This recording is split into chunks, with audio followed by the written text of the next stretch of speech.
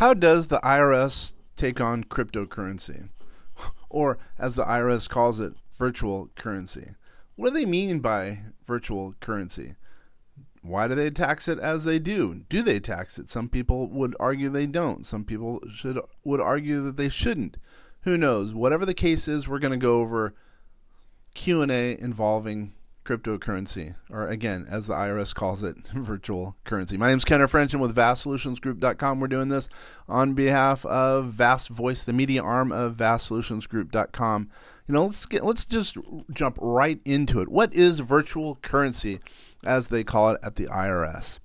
Virtual currency, it's a digital representation of value that functions as a medium of exchange. What is that? It's a unit of account. It's a mathematical element to a dollar in this case, which is called a virtual dollar. It's a store of value. Best said, it's a store of value. In some environments, it operates like real currency, right? United States or any other country, it's designated as a legal tender. It circulates and is customarily used and accepted as a medium of exchange when it comes to goods, services, or at least sometimes, and it can be construed as legal tender in some states. Now, virtual currency, again, as the IRS calls it, or cryptocurrency, whatever the case is, it has an equivalent value in real currency, or it acts as a substitute for real currency. More and more, it will become a real currency. Quote, real currency, by the way. It's referred to as a convertible virtual currency because you have to move, let's say, Bitcoin to another currency, that being a dollar in the United States. It's one example of a convertible virtual currency. You have to move it from, let's say, Bitcoin to the US dollar if you want to do a transaction, the way it reads in the IRS protocols. Bitcoin can be digitally traded between users and can be purchased for or exchanged for US dollars. That's when it's really of value. We're going to get in that a little bit more in this Q&A. The following, we're going to go over some questions and answers, and it'll help you understand a little bit more how you as a taxpayer should deal with cryptocurrency. Bitcoin, Ethereum, the whole list goes on. How is virtual currency treated for federal tax purposes? This is important. I was just talking to a big name consultant today who actually became a client. Otherwise, I'd be able to say her name. For federal tax purposes, virtual currency, it's treated as property. So it's the same thing as you owning land. Let's say you own, $50,000 of land. You basically own $50,000 of cryptocurrency. That's the way it reads in the United States tax code. It's crazy, but that is the case. Land equals cryptocurrency. Cryptocurrency equals land. General tax principles applicable to property transactions apply to transactions using, as we speak today, virtual currency.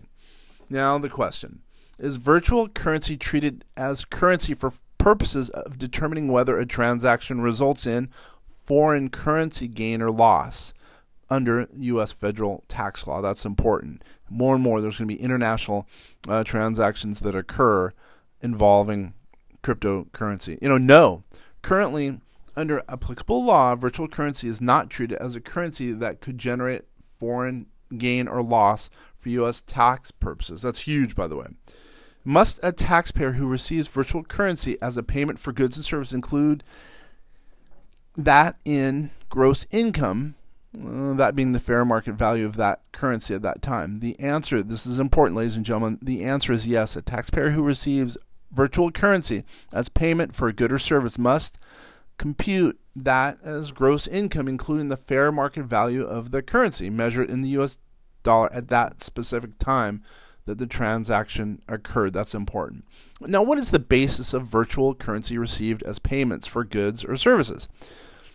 The basis of virtual currency that a taxpayer receives as payment for good or services, it's the fair market value of the currency at that time. That's really, really important because a lot of people forget that. You have to track the time, sometimes even the specific time, and not only the date, believe it or not. How is fair market value of virtual currency determined? This is where we get a little murky now. For U.S. tax purposes, transactions using virtual currency must be reported in U.S. dollars. And believe me, there is a part on the on your tax filings every year where it asks if you are holding or have held any virtual currency throughout the year. That's important. Therefore, taxpayers will be required to determine the fair market value of the currency in U.S. dollars as of the date of the payment or the receipt. That's so important. You have to go back and look at the value of whatever that cryptocurrency is on that date that you got that. You got that as income, or you got that transaction. If a virtual currency, again crypto, is listed on exchange and the exchange rate is established by market supply or and demand, the fair market value of the virtual currency is determined by converting the virtual currency into U.S. dollars at the exchange rate, at that specific exchange rate, in a reasonable manner, and it's got to be consistently applied. Does a taxpayer have gain or loss upon an exchange of virtual currency for other property? And clearly the answer is yes. If the fair market value of property received in exchange for virtual currency exceeds the taxpayer's adjusted basis of the virtual currency, the taxpayer has I almost said virtual, has taxable gain. The taxpayer has a loss if the fair market value of the property received is less than the adjusted basis of that virtual currency. It's important. If it goes up, if it goes down, it's got to be tracked. What type of gain or loss does a taxpayer realize on the sale of an exchange of a virtual currency? The character of the gain or loss generally depends on whether the virtual currency is a capital asset in the hands of the taxpayer. A taxpayer generally realizes the capital gain or loss on the sale or exchange of the virtual currency that is a capital asset in the hands of the taxpayer. Now, I'll give an example. Stocks, bonds, and other investment property are generally capital assets. A taxpayer generally, therefore, realizes ordinary gain or loss on the sale or exchange of virtual currency that is not a capital asset in the hands of the taxpayer. So, inventory and other property held mainly for sale to customers in a trade or business are examples of property that is not a capital asset, dollars in effect. So now, we get this question a lot. I'm going to go over mining. Does a taxpayer who mines virtual currency, for example, uses their computer resources to validate Bitcoin transactions or maybe even make Bitcoin, do they realize gross income upon receipt of the virtual currency resulting from those activities? The answer is yes. When a taxpayer successfully, quote, mines virtual currency, the fair market value of that virtual currency as of that specific date is construed as gross income. It's includable in their gross income. A lot of people who are mining, we have more and more people who mine, don't realize that. Is an individual who mines virtual currency as a trade or business subject to self-employment tax on the income derived from those activities? Meaning, is it short-term? It should it be included in that year, basically as income for as a part of your business? Now, if you're a taxpayer and you're mining virtual currency, it does constitute a trade or business in the eyes of the IRS. The mining activity is not undertaken by the taxpayer as an employee. The net earnings from self-employment, gross income derived from carrying on a trade or business, less allowable deductions resulting from those activities, constitutes self-employment income and are subject to self-employment tax. All very, very important if you're mining. Really, really important to think about, because sometimes people don't realize that when they're doing their mining activities. I'm going to close with one other question, especially I don't know how many miners are out there, or even people who are doing independent contracting, but does a virtual currency received by an independent contractor for performing services constitute self-employment income? And the answer to that, drum roll please, yes.